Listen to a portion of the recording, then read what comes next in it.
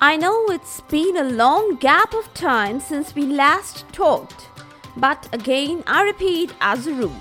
Let's today's episode begin with a new wave of information related to our last ongoing topic, injections.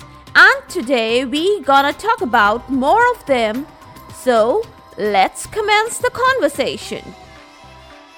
Welcome all to Is Pharmacology Difficult podcast. I'm your host Dr. Radhika Vijay, MBBS MD Pharmacology, and this is the audio hub to get the best simplified basic tips, strategies, methods, and lots of ideas to learn better, understand better, and make your concepts crystal clear.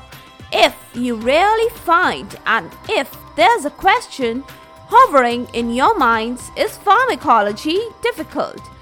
So lend me your ears for a while and let in the magic of knowledge.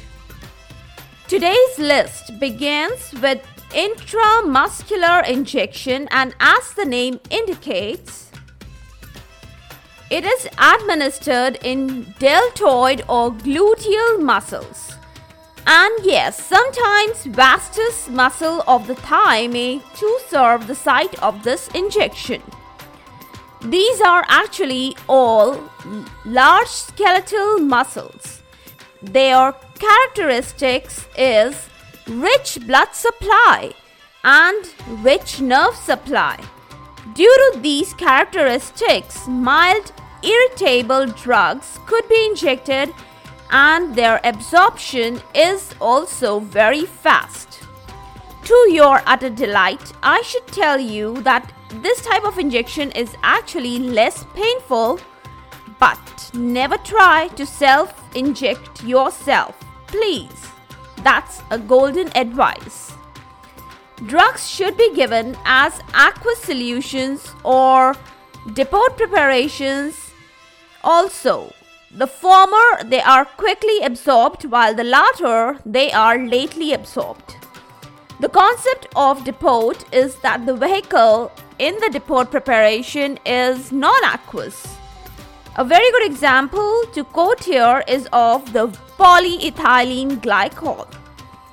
This helps the drug to settle at injection site only, while the vehicle, it diffuses out. The drug provides a slow, sustained effect. Avoid giving such injections in patients on anticoagulants, as it may turn out to produce some problems like local hematoma. Now let me quickly enlist the advantages of such type of injections. Yes, both the plus and the negative points go hand in hand. Let's highlight the positive ones. 1. Predictable absorption. Yes, you can easily predict the absorption of such type of injections. 2. Ability of having given depot injections.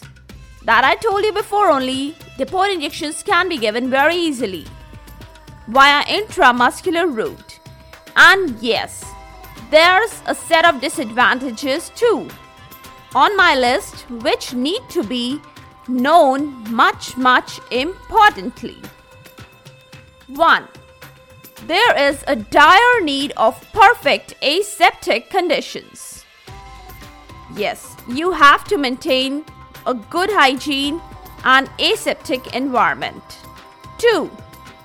There are great chances of nerve damage, and there may be another chances of abscess formation at the injection site.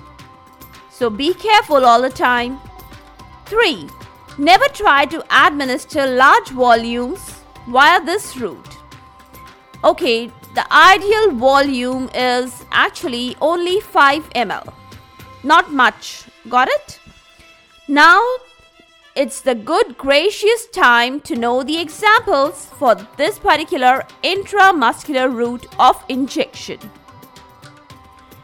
Many antiemetics, antibiotics, testosterone depots, neuroleptic depots, and specifically I want to highlight the drugs like perfenazine and haloperidol for the depot injections. Then one important good point for this particular type of injection is that systemic effects, they are nicely achieved via this route. Next, I want to comment about the intradermal injections. The route involves injection into the dermis. It's a more vascular layer of skin under the epidermis. I'm sure you know that. Now, what is the procedure? Let's dive in that. A bleb is raised. Well, you can do it while putting the intradermal tip of the injection and raising the bleb, B-L-E-B. Now you remember your BCG vaccination, capital BCG. And also for your knowledge, I want to tell that sensitivity testing is also done via this particular route. If you don't want to raise a bleb, then another way is the multiple puncture or scarring through the procedure of the drug drop. But such a method is not very common and it is reserved only for some specific cases. I hope you're getting the important points for this particular type of injection. Small amount of drugs, they are given, especially I'm talking about the agents for the diagnostic, determination and desensitization. Such type of agents, they are preferred via this route. Now just guess the name of the syringe which you can use for this particular route. Yes, it's guess the name game. And yes, you are right. It's the tuberculin syringe. Now with this guess the name game, let's draw the curtains down for the day. It was a great time delivering my words straight via your earbuds deep into the mesh of your minds. Now, does that beat up the drums for today's farewell? Hope you had a blessed, loving weekend and a great, memorable Sunday.